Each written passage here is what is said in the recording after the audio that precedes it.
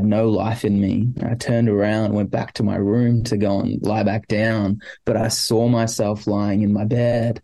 And I was petrified. And No doubt. instantly I went back to my body. I jolted up, and then a demonic presence covered itself over me. And that's where I experienced the essence of hopelessness. And what I experienced was the wages of sin, which was death. And I was in death. There was no life in me. Hello again, friends, and welcome to the show. On behalf of Disciple City, I'm Todd Carlton, and this is the Toddcast. Friends, Disciple City exists to equip churches, ministries, and organizations with simple tools to share the gospel and help people become disciple-making disciples. And we love to partner with other ministries, and one of those is the United Hive. The United Hive is a free app where you can post testimonies of prayers, salvations, baptisms, and encouragement and deliverance, and is used all over the world to help encourage one another on the sharing of the gospel. Download the United Hive app today. Friends, also a special hello and thank you to our listeners in Saskatoon and Council Bluffs, USA, and also our friends in Australia. And speaking of Australia, my guest today is from Frankston, a suburb of Melbourne. He is a recording artist and giving up his time to a ministry called Street Peace. Please welcome Ash Schofield. Hey, my friend. Good to be here, man. How you doing, bro? I'm going really well, man. It's good to be with you. It's good to spend some time with you today. Well, my daytime, your evening, eh? Yeah. You've jumped back into the past. I'm bouncing forward into the future, and we're connected. Back into the past. I like it. Yeah. You're on a Monday, on a Tuesday, but yet we live on the same day. Amen. Amen. How was my pronunciation of Melbourne? I'm trying to do it properly. Melbourne. Is that good? What do you guys say? Melbourne. Well, it's spelled Melbourne, but I know it's Melbourne. Melbourne. I've done my fair share with living with a lot of Canadians over my time, a lot of Kiwis, Canadians. So it's been a good practice run for them, learning the lingo. I think that's where I got my A from. I say A lot. I think that's because of you guys. Well, and now at least Adam and I have adopted your guys' hey. You guys wouldn't say that? Not the way you guys do it. Where we say A, y'all say hey. No, I'm with you guys then. I think I definitely just say A. You've adopted that totally and embraced it now?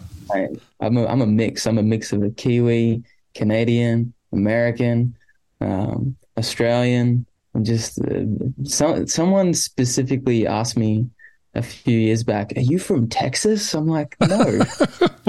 You don't sound like you're from Texas at all. No, and this was in Frankston. I'm like, I'm 10 minutes that way, man. It's quite funny. Oh, man. Well, it's good to see you again. It's been good, chatting a couple times to set this up, and glad we could finally make it work because there is a huge time difference here. So that's one thing. I'm actually feeling pretty good. I should be tired because like I was saying, we're just back from the West Coast from a ministry event and just flew back in last night. But, I'm feeling pretty good. Couple Tim Hortons and I'm, back to normal. So, Ash, man, so many things I want to talk to you about, but after seeing a video on YouTube that some friends of yours put together and hearing a brief testimony of yours, it really just, it just really spoke to my heart, man, and I wanted to reach back out to you. I mean, we've sort of messaged each other periodically, but I really wanted to reach out to you and get you on here. So, man, can you share your testimony with us and like starting off when you were young? Yeah, absolutely, man. Well, first of all, I really do appreciate you, man. I appreciate your humility to seek so many young guys, stories, men and women all across the world to just give glory to God, man, because he's truly done a work in in my life, but also so many others around. So it's good what you're doing, man, capturing people's hearts, and it's a joy to be here. Um, so yeah, man, like sometimes I get stuck as to where to begin on reflecting on my life and how God swooped me up. But I guess I'll begin by saying that I grew up in uh, the Catholic Church with my nonna and my pa coming over from Italy when they were young, probably in their early 30s, and they had 4 children. So having that Italian culture and Italian background, going to church was a pretty normal thing for me as a young kid. So the knowledge of God and the knowledge of Jesus and the story that consisted of him being born a virgin, dying on the cross, rising from the dead, it was a familiar story that was common to me. So we'd go to church, and I was an altar boy. I served in the church on the weekends, and I respected the position that I had. I took it quite seriously. I didn't mock the role. Like, I believed in this God, but one of the earliest memories that I had was probably when I was 4 or 5, looking at the priest and thinking, well, is this him? Like, just the innocence of a child, wondering what all this is about. What are we doing here? So it was something that was deeply rooted in my heart from a young age. But in saying that, the mentality that I had was that God was a distant thing for when we die. So we're going to live life here today. God's not here, but rather one day God will be a reality for us later. And I was so ignorant to think that just everyone believed in Jesus. This is Jesus. Everyone just believes in him. I had no vocabulary for an atheist or someone to oppose God, because I wasn't exposed to anybody denying Jesus. So as time went on, I lived with my mom and my brother and my dad. And, I'm convinced, man, with great respect to my parents, who I love dearly, and my brother and my extended family, like, I really do believe that we're all broken and all in deep need until we truly meet the one who created us. I really do believe that. So it's not in a disrespect to say that my family was very broken, but every family is broken until we meet Jesus. So in saying that, it was a bit of a dysfunctional home at times. And as a young boy, I was in deep need of discipline, of correction, of guidance, of love, ultimately. And it's not to say that I didn't have a loving family, yet there were just areas that caused me to meet needs in the wrong way. And I'd find myself getting into a lot of trouble. I became very arrogant, very disrespectful, very prideful in areas of my attitude towards my mom and my dad and people at school. So I found myself getting into a lot of trouble. And long story short, I got expelled from school when I was probably 15 or 16, and started hanging out with a lot of toxic individuals that were also broken, who introduced us to a fair amount of drugs. And we began to party with some bikies, and things got really dangerous, all by the age of 16, 17. So I realized just before my 18th birthday because I had began working full time on a vegetable farm, I'd be making money and working really hard, but yet the cycle just began of addiction and uh, And a lot of. this is all at 15, Well, this is all or like with probably 16 and 17. It's all cramped into 2 years yeah. of chaos, really. So did you stay, like when you got expelled, did you stay out of school and just did this and worked and all what you're telling us right now?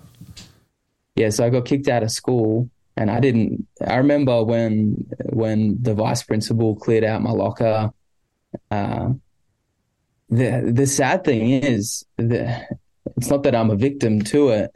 There just wasn't any guidance, or like I'm a young, immature kid that is in deep need here. So the school didn't really guide me into anything else. They just said, "Nah, we can't handle you.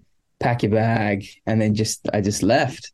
So I remember just walking out the school gate, and I actually started crying because I realized the severity of what actually took place. And I called my boss because I was working on the vegetable farm just on the weekends at that point. And I said, "Hey, like, I want to come to work. Like, let's go." And he took me on, and yeah, I began working full time from the age of 16, which was a blessing in disguise because my old boss, he used to say, "Man, if it wasn't for him, I'd be either dead or in jail." And it's quite interesting because, you know, I remember we were at some house party this one time, and it was on a Friday night, and the cops raided the house because there was some things going on. So the cops are barging in, so we barricaded this door behind in someone's wardrobe or something. And my friend pulled out a pipe with some ice in the pipe, and he started smoking it, and he handed it to me. And I looked down and I realized, well, I've got work in the morning, and I know that this thing keeps you up all night. So the only reason why I didn't do it was because I had to work. And seeing the nature of the addictive patterns that I had with marijuana and ecstasy and MDMA and some other drugs in between, I became very addicted very quick. And sadly, one turned into three, and three turned into eight, and almost overdosed 3 or 4 times from the drug habits that I picked up because it was my coping mechanism. It was my friend. It was my source of emotion and connection, because these drugs would stimulate my mind in giving me the ability to connect with people, because when I wasn't high, I was very insecure, very anxious, very withdrawn from people, because I didn't actually know how to attach myself to people in a healthy way of receiving and giving life in a healthy context. So yeah, this was all between the ages 16, 17. And I told myself when I was 18, no more drugs. Like, this is bad. Like, this is getting out of hand. My mental health started to decline, and I started to experience all these spiritual realities, which began to freak me out, because some doctors would describe it as a psychosis. Yet, you know, I'm 27 years old now, and reflecting back on my life, I now realize that the root word for it's where we get the word pharmacy from.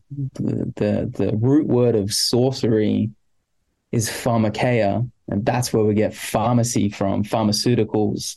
And all these drugs that I was partaking in, I realize now that I was engaging in the heart and essence of sorcery, where these demons began to attach themselves to me and speak to me, try to get me to take my life. I would have out-of-body experiences where when I would leave my body, I'd enter back in and feel the complete essence of hopelessness and despair. And it crippled me with fear, where the devil convinced me that this was life. And if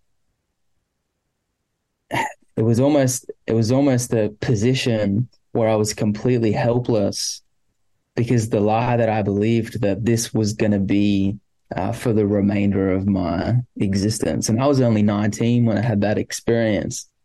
So the drugs really took a grip on my mental health, and I plummeted really bad because I didn't stop at 17. If anything, when we got introduced to the clubs, the drugs increased drastically, and I was doing a lot of hip hop back then. So chasing stages, chasing crowds, rapping at the clubs, rapping at the casinos. So now we're surrounded by really dangerous people giving you even more harmful drugs.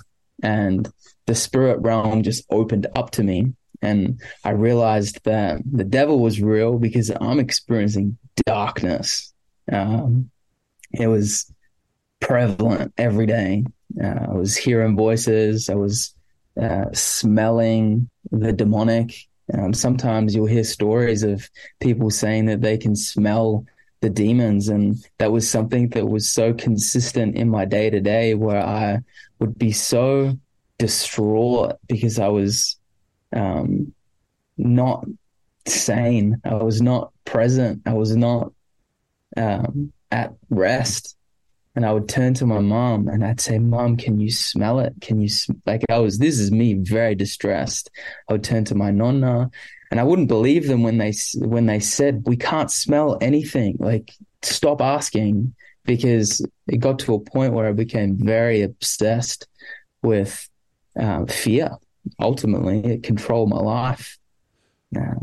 Were they aware? Was your family aware of how deep you were gone into this? Like, were you still living at home? And if so, how aware were they of the magnitude of where you were going? I think, I would leave because I'd still work full time. And I wouldn't take drugs at work, but every night I'd be smoking weed. And I think my mom was aware. No, she was aware that I was smoking weed, probably not to the extent because I would hide it. But I think, I got caught a few times taking some harder drugs, but I really don't know if my family knew the extent at which I was using. But it must have changed your behavior, like around the house and your interactions with them, right? Because it just messes you up so much. Absolutely. Yeah, absolutely. I couldn't look people in the eyes. I was very secretive. I was very withdrawn. I would not connect with my family at all. I was very anxious, I was living a hidden life. And the thing that I found help in was the weed. It was the cycle of addiction that really did cripple me. So I was very disconnected from my family at this time, which is quite sad because it grieves me because my actions impact those around me as well. Like I didn't demonstrate love very well to my brother, didn't demonstrate love to anyone really, to be honest, man. I was just seeking after things that could make me feel something. And it's counter what's the word? It goes against my character as a young kid because I can recognize from talking to trusted people that, I was a kind little boy. I was considerate. I was generous. I was thoughtful of others. But then, sin just corrupts you. It corrupted me in a way that completely distorted my character. And I look back now and realize that I needed discipline. I needed some love that would correct me in my ways. But I'm sure I can share how I met Jesus amidst all this, but I'm talking a lot. Yeah, let's go there because you said earlier you're 27. And just even at the beginning of talking about this and reflecting back, for a 27-year-old man, you have a lot of wisdom on what a child needs, all the things you talked about, discipline. So what was the turning point for you? How did you encounter Jesus in a magnitude where it was, outside of, the normal, I don't want to say religion like a bad way, but you know what I mean? How did you encounter Jesus in such a tangible way that it helped you? Yeah, absolutely, man. Well, you see, I've done a lot of reflecting on my life and where I've been and the times that God revealed himself, and I think it's true of everyone that God never leaves anyone. And when you truly meet him, he unfolds your life and you begin to realize that he was there from the beginning. Uh, so for myself, I can recognize that when I was 17 years old, I was coming down off a lot of drugs. And because I was experiencing so much darkness, my heart was not closed off to God. And I didn't openly make a decision like, I'm going to start exploring the reality of God or who he is. But the seed was deep in me, but I'd go to church. I'd go to the Catholic church with my friend and my mom on Easter, go to the Easter Mass. And then that night I'd go out and do drugs with my friends. Like I had no conviction of sin or no conviction of doing right or wrong. But yet, because God loves us so much, I realize now that he was just wooing my heart. He was drawing me in. And I remember this one night when I was 17, as I said, I was coming down off a lot of drugs and I had a vision of Jesus, and when it's him, and he approached me. He didn't say anything. He didn't have any facial features. He was just illuminating white, and he had his arms wide open. And I thought I was tripping on drugs. I thought I was just tripping. And I told the boys, I just seen Jesus, man. Like, this is whack. Like, I am losing the plot. And I didn't think much of it, man, but the seed of God marked me, and I began praying to God, like subconsciously for the next 2 years. I'd find myself on the back of the vegetable harvester because it was a potato farm. And I found myself saying this phrase, Father, forgive me, constantly. Father, forgive me. Father, forgive me. Father, forgive me. I don't even know why I'm saying it. I did not know why I was saying it. So I began communing with God because the demons were so real. And I said that if the darkness is real, the light must be real also. And I found myself, going about my business, going to the clubs, going to the casino, because that's where I'd rap. And, I'd begin to see different signs from, I remember leaving my weed at this corner shop this one night, forgot it, got home, and I get back and someone had replaced it with a Bible, and I'd be like, this is fascinating. Pretty annoyed that my weed's gone, but look, there's a Bible. I'd take the Bible home, and that was the first Bible I ever got given, really, by some angel, really. I don't know, some gentleman, I don't know who it was, man, but God, really. And he was just pulling me in, all these signs, street performers that looked like angels, because I'd have all these dreams, and but I thought I was going crazy, and all these little tokens I'd find on the ground that pointed towards God. So I became fascinated by the reality of who this Jesus was. And I remember walking into this DVD shop when I was probably about 18, 19. And I found the DVD that said the Bible. It's like, what is this? This is crazy. The Bible. Okay. So I'd go home. I'd still be smoking a lot of weed and still in that cycle, but I turned it on. And man, I could tell you that the stories, it began with the story of Abraham and Moses and Daniel and David, and then into the story of Jesus. And I can tell you with all my heart, man, I was captivated. I was captivated by the story. I was captivated by the visuals. I began to fall in love with this person of Jesus. And I remember, time went on and the demonic became more intense in my life. And I remember as you leaned towards Jesus, the demonic became more intense. Yes, absolutely. That's wild. And this is where Well, this is where I had the out of body experience. And I understand what it is now, but I unintentionally engaged in witchcraft where the enemy took me out of my body and I began to walk into my living room and I had no life in me. I turned around, went back to my room to go and lie back down, but I saw myself lying in my bed. And I was petrified. No And doubt. instantly I went back to my body. I jolted up and then a demonic presence covered itself over me. And that's where I experienced the essence of hopelessness. And what I experienced was the wages of sin, which was death. And I was in death. There was no life in me. And I wouldn't say that I was suicidal, man. It's not that I wanted to take my life, but yet the devil was trying to kill me, just to be straight up. So he began to plant seeds of suicidation, to give up, and it's better to just not be here. And I found myself continuing to go to the clubs and that, and I was in a hotel room. And one of the episodes in the Bible TV series was of the prophet Daniel. And just before he got thrown into the lion's den, he refused to turn away from God and he was found praying. And when he was praying, he put this covering over his head and he was doing his daily prayers, if you will.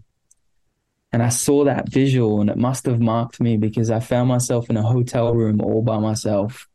And that's where I cried out to God, man. It was the most sincere and earnest cry to God. And I went into the bathroom, I grabbed a towel, put it over my head because I didn't know how to pray. I just knew the Lord's Prayer, like our Father in heaven, hallowed be your name. That's the only way that I ever got taught to pray. But I got on my knees and I cried out to God with this ridiculous towel on my head. I said, God, if you are real, I need you. I need your help. Please help me. And I realize now that that's where grace entered into my very being. And he gave me the ability to move forward, not by might, not by power, but by his spirit, the Bible says. And I realize now that if you seek God with all your heart, you'll find him. And I ran after him. I cried out to him and I moved forward. And quite ironically, that very night that I cried out to God, this dude that was on a lot of drugs and just got out of jail tried to take my life, tried to kill me. And I was petrified. I looked this guy in the face and I was like, bro, you're scaring me right now. And praise God that some other guys intervened and this guy just wasn't straight and some gang-related stuff was taking place at the casino and I just made some enemies. And I knew I needed to get out of this situation. And I remember leaving by myself and I met this gentleman who knew my name, knew everything that I needed to hear. And he told me what to do. This was a guy in uniform that worked at the casino, just an old man. I think his name was Antonio. That's what the little badge said, but it really marked my heart because my nonna's name is Antonia and my pa's name is Angelo. And he looks me in the face and tells me where to go. And I walk up the escalator and he puts this is a weird encounter, bro, with an old man. And he looks back up and he puts a peace sign. Wow. He puts a peace sign up.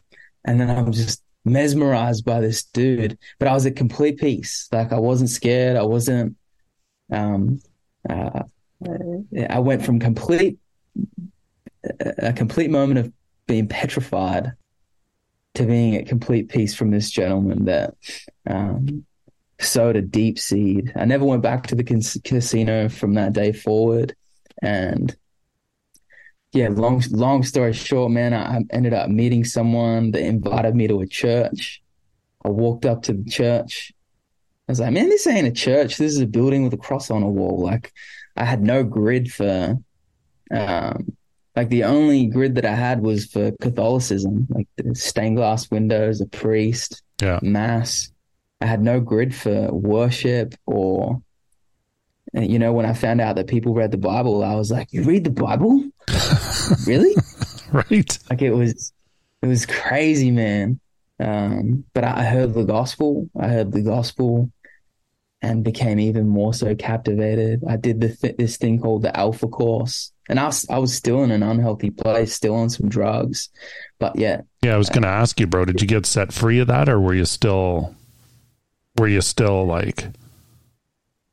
Well, the irony is, bro. Like, when did you get set free of the drugs? When did he set you free? Well, the irony is for myself, man, was the person that I actually met was a girl. And, for 7 months, bro, for 7 months, because I was in the hip hop scene and a lot of people would come up to you and message you online. I didn't really trust anyone, didn't really have close friends. I was a very lonely young dude. And this one girl that ended up messaging me, we ended up relating on the common interest of Jesus. I don't know how we got on that conversation, but she's like, oh, let's meet up. It's like, why does this chick want to meet up? This is weird, but we did. And she was coming off drugs too. She didn't want to go back into the scene that she was in. And man, it's quite interesting because for about 7 months, she'd come over to my house, and because we'd hang over and hang out in our bedroom or my bedroom, she'd just sit on my bed and I'd sit at my desk. This one day she had somewhat of a psychotic episode where she froze, and I didn't know if I should call an ambulance or something. So I went and sat next to her, and she ended up like pulling me in for like just a cuddle or whatever. And I was like, oh, what are we doing? Shouldn't be doing this, but it's weird, but I kind of like it. And man, for 7 months, we literally just held each other in bed for a consistent amount of time. And I now realize, looking back, that she became my drug. The affection that she poured out to me in remembering that I was crippled by fear. I hadn't had physical contact with people in just a general sense of a hug because I'd push people away. So I'd turn to drugs to get my fix, but then be completely unbalanced. So now when I met this girl, we're holding each other. I got off the ecstasy. I got off the MDMA. But why? I got off it because she became my new ecstasy. Right. She became the affection that I so longingly desired, which is quite interesting. I still smoked a bit of weed, but it was as time went on, unfortunately, we ended up slipping into sin. But in my heart, I was like, I'm going to marry this girl. I'm not trying to justify it. It wasn't healthy and it wasn't good, but I was very immature. I was very insecure. And it was an unhealthy way of attaching with this girl. And we reconciled moving forward as we got help and got what we needed. But yeah, because we were going to this church, we actually did this Alpha course together. Have you heard of Alpha before? Oh yeah, that's all over the world, man. That's great. It's awesome. Yeah. Love Alpha, man. Those guys are amazing. Yeah. So I did the Alpha course because I'm still wanting Jesus. I want him with all that I am. So I did the Alpha course, and 10 weeks in, completely enamored, captivated by the story of Jesus. And remembering that I had no concept of encounter. I had no idea of the magnitude of the person of the Holy Spirit. I had no clue of what he was capable of in the interaction of my being and my soul and his healing power, or I had no idea. I'd never seen anybody encounter God. But yeah, the beautiful thing was that, on the last week of the Alpha course, we were calling out to God and we were worshiping together. And I remember singing to the Lord, I surrender, Jesus.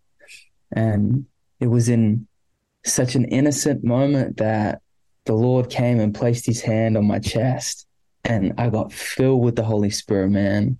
from the top of my head to the bottom of my feet.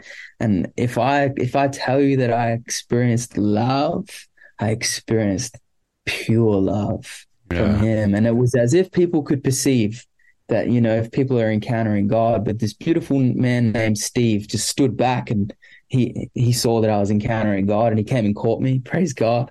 But I wept, man. I wept. Yeah. I wept like nothing else. I was a brand new baby. And, you know, praise be to God that the loving heart of a father knows what we need. And he ended that relationship with this girl. It was the day that I got filled with the Holy Spirit that relationship ended. And I ran after God, man. So God took away the ecstasy and all that. It's funny, I slipped up one time. I got tempted because I was hanging out with my old friends, and how many of us know that bad company corrupts good character. And so I slipped up. Everyone else was getting high from this batch, man. But praise God that the same batch that I took, I fell into darkness, complete numbness, darkness. And I believe that was God protecting me. And I never went back because I slipped into a really repentive state. It's like, God, I'm so sorry. I do not want to do that anymore. And I smoked weed a few times, but every time I smoked it, I was grieved. It wasn't like a condemning, I shouldn't have done it, but it's like, I don't want to do that anymore. Yeah. I don't want to go back to my old ways. I remember going up to my pastor this one day. I was like, Pastor Mike, I smoked weed. I was just so sad. And he just loved me. He's like, it's okay. It's fine, man. You're loved, man. I was beating myself up, but he just loved me. And yeah, man, I got connected into healthy family, healthy community. And I just began to heal and grow and learn what it looks like to be a son of his father, you know, and then that's 7 years of glory in between, but also a challenge and hardship and pain and all of what comes with the journey of pursuing God. So, yeah. And I can imagine, dude, if you were in the clubs and doing rap of what kind of music, because music comes from typically the place where we're living, right? And so you have all these encounters, and like, am I hearing this?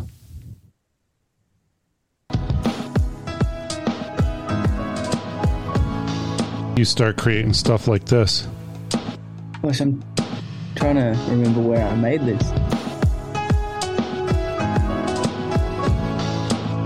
You don't even know where you got that from. Dude, I'm all about hard rock and stuff, but I was checking this out today, man, and it's just like, wow, man, this is just soothing, and I feel it in my soul, bro. Yeah, well, man, I don't know, where did you get this from? Oh. I know that's it's very familiar. I've made it somewhere, but you did, yeah. It's not, but that's that's just some stuff I guess you were working on, hey? I'm perplexed. Our Toddcast, yes, that definitely is. Yes. Yeah, well, we have a big Toddcast research team, man, and when we're going to have a guest, we dig deep, bro. That's awesome.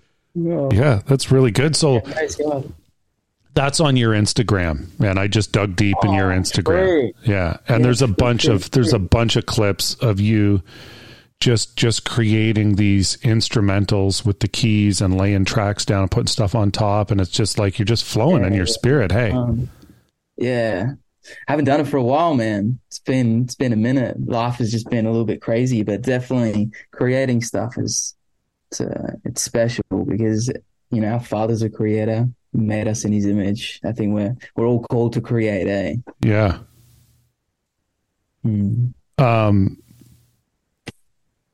Dude, what about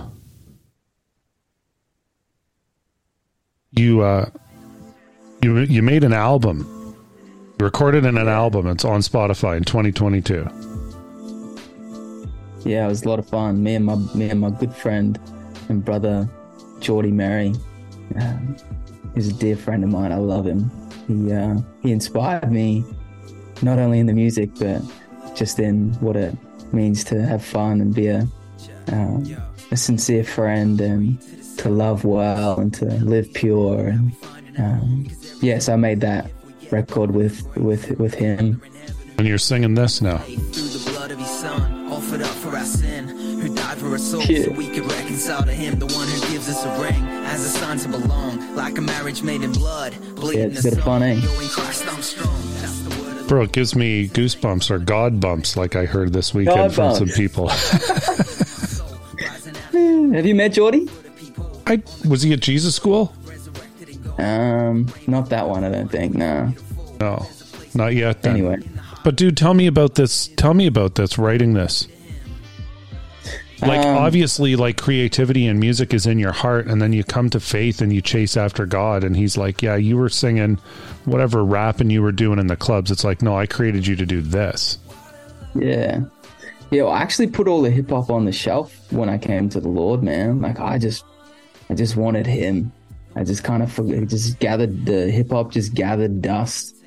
And, I created a few things, got inspired to get back into it. But then Geordie and some friends all across Australia came together with this musical group called the Children of Inheritance, where we went away for, I think we went away for a few weeks, and we all wrote worship songs together. And then the next week we recorded it.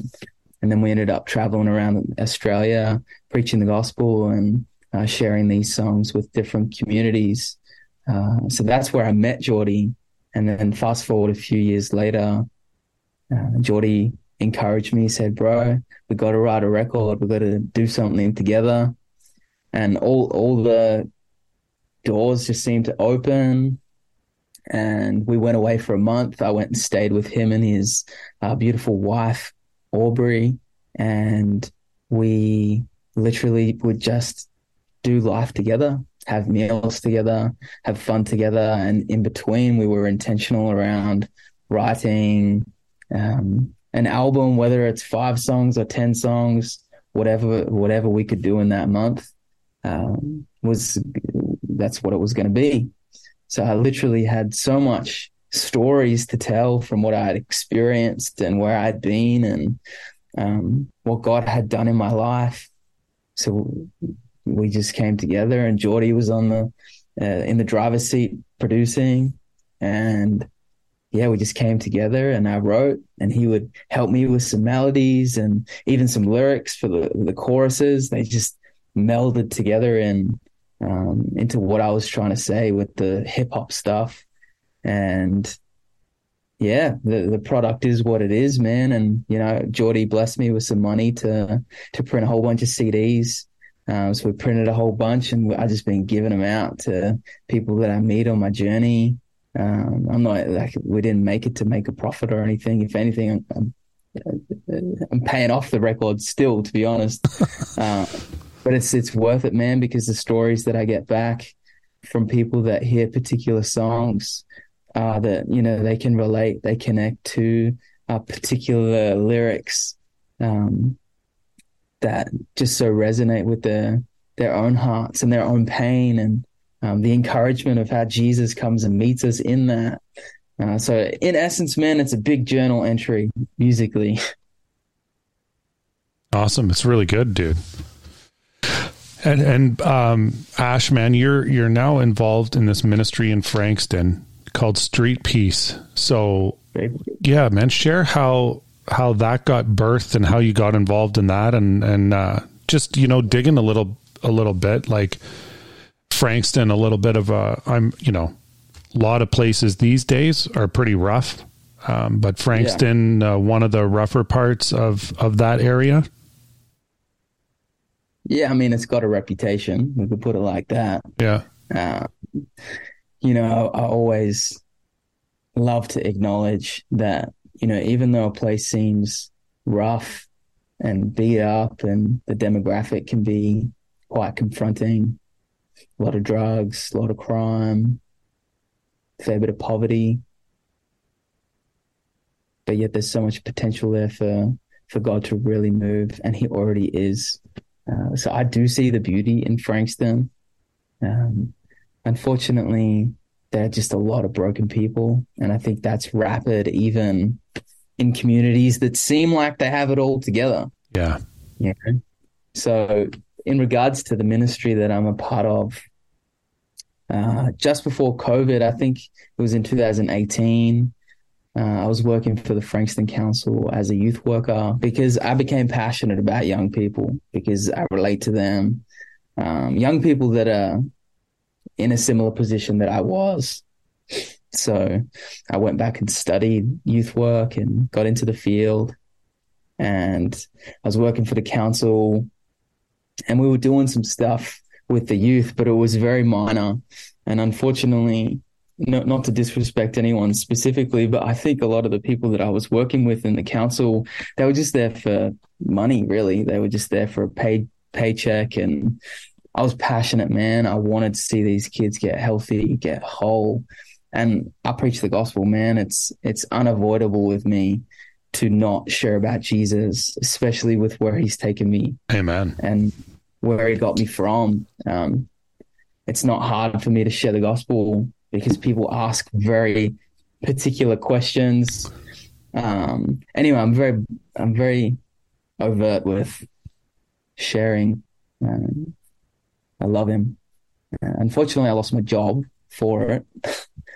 So I got fired from the council because I was talking about Jesus too much. And at that time... That's a badge of honor, brother. I guess it can be. I guess in part I was a bit offended too back then. I think I had a bit of pride and offense. So I guess, yes, it is an honor in that sense because my intentions were good. Yeah. But yet it teaches you too. It teaches you to get lower, and it teaches you that it's not about us. Or, I remember after that all took place, I was in a time of prayer, and the Lord spoke to me walking into my driveway, and he told me, he said, "No one owes you anything." I was like, what? Not related to the job or anything, but it's just in general. He said, "No one owes you a thing." I was like, what? And I realized that when I see Jesus on the cross, he was silent. He didn't carry an offense. He didn't look down and say, "You have no idea who I am," or "You're going to get it." He's like, "Hey, Father, forgive them.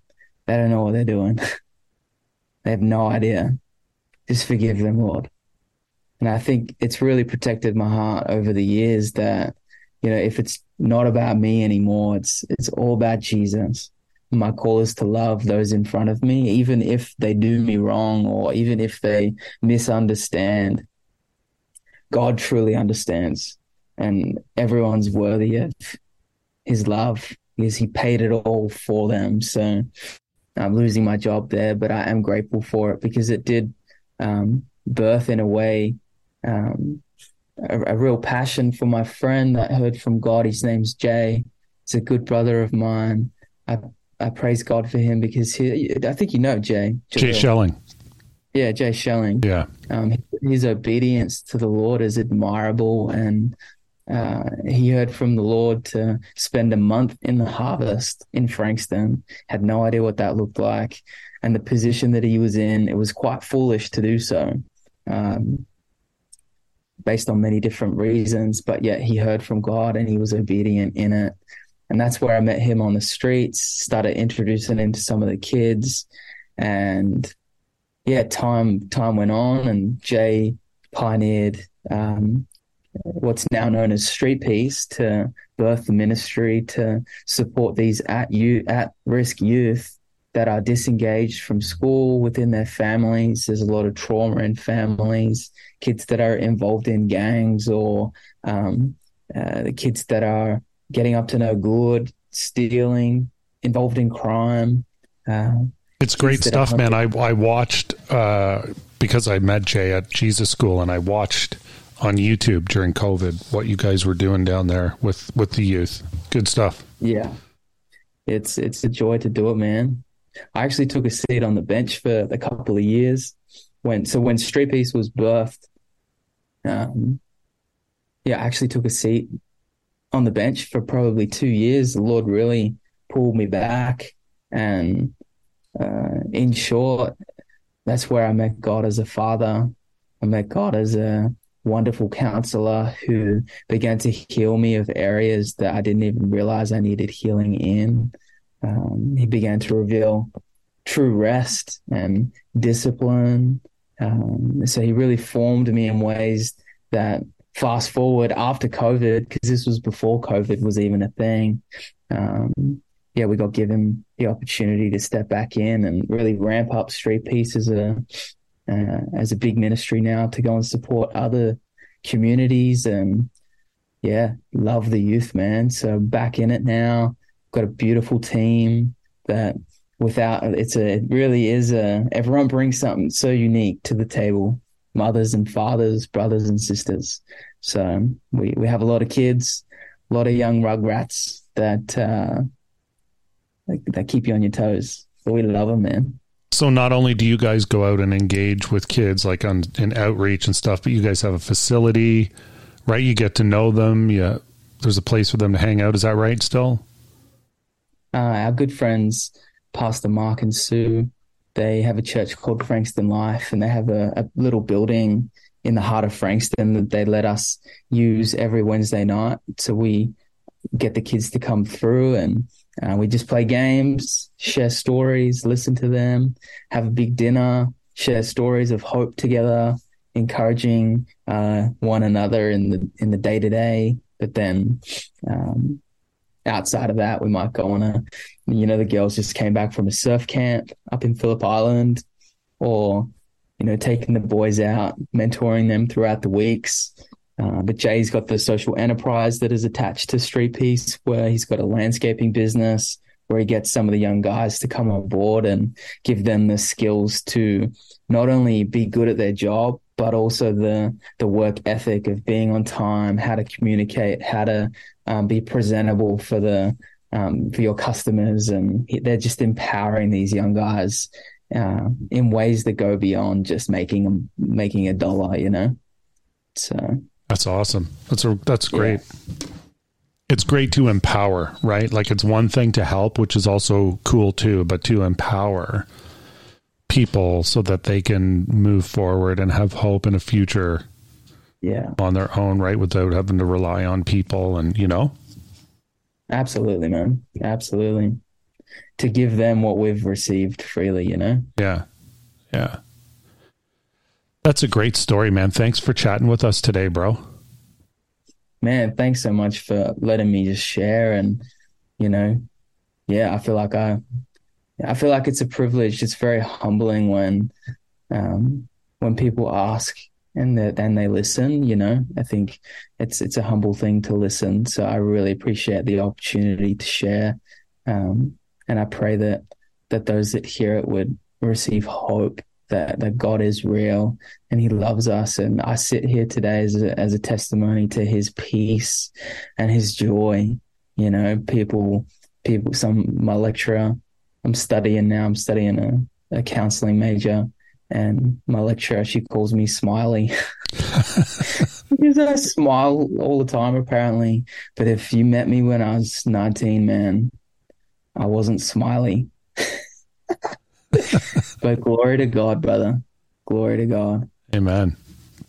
So friends, one thing that you had mentioned is Alpha. So that Alpha course, really key. If you're new to faith, introductory course to the gospel and Jesus, and just really, really great program. And you can just Google that and find where you can, hook up with that near where you live. If you want to follow Ash, he's on the gram, Gabriel.Schofield. You're on Facebook. Your music on Spotify. Is it on Apple as well? Yeah. It should be. Apple and Spotify. Gabriel Schofield Music. You can check that out. There's a bunch of singles. There's a few singles down there we didn't hit on and stuff, but and then that album that we tapped into. And then just a lot of great stuff.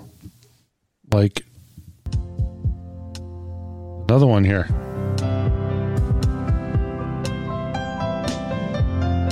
You don't remember this either, eh, bro? I don't know about it. It's sparking the memories. Oh, it's ages ago, eh? This is me having fun, I think. It's good. Yeah, I gotta get back on the piano, eh? I love piano, man. Yeah, you're really talented, bro. Talented as. Dude, yeah, again, thanks for taking time to chat with us and jumping back into the past and chatting with us here on a Monday when you're in Tuesday. I love it, man. Appreciate it so much. But hey, one more question for you. Like you say, you just feel attached to the youth, man, and connected with them and looking for those that are going through, living what you've lived, and you're wanting to share hope with them. So just for a final question, man, you get chatting with somebody on the street, and you know how sometimes you want to talk to somebody and they don't want to talk and they seem closed, but a part of you tells you that, okay, you're not going to get into a conversation, but they are still listening to what you're saying, even though they're not going to react. What would you say when you are just going to leave them with a seed, if you will, and then move on because you know it's not going anywhere, but you just want to drop something on them? What do you say, dude? Yeah, I think it's a really good question, man. I think that, words are powerful, but I think your eyes speak, your body language speaks, the way that you posture yourself towards somebody,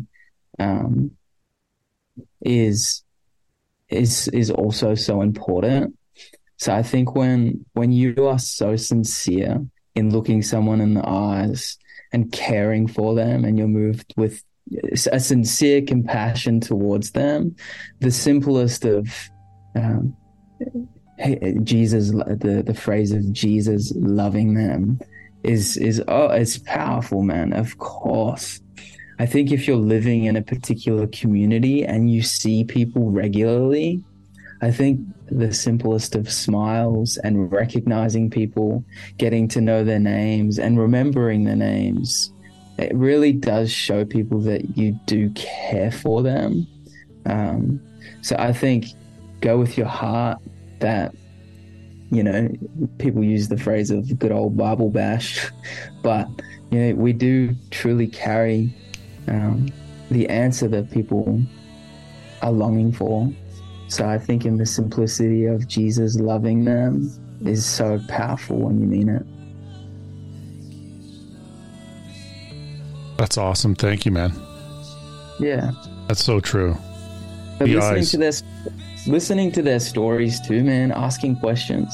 Jesus was the best at asking questions. When you give someone your time and attention like you've given me today, just hearing my story, maybe it's as simple as asking somebody their story, I don't know. Well, thanks a lot, brother. Appreciate you, man. Hey, it's been good to reconnect with you, bro. I'd love to keep touching base over the next few months and stay in touch. Maybe I can interview you next time. For sure, man. And hopefully we get to come down there and see you again soon. Yeah, please come and visit. Come and stay with us for some time. That'd be awesome. Take care, bro. Love you, dude.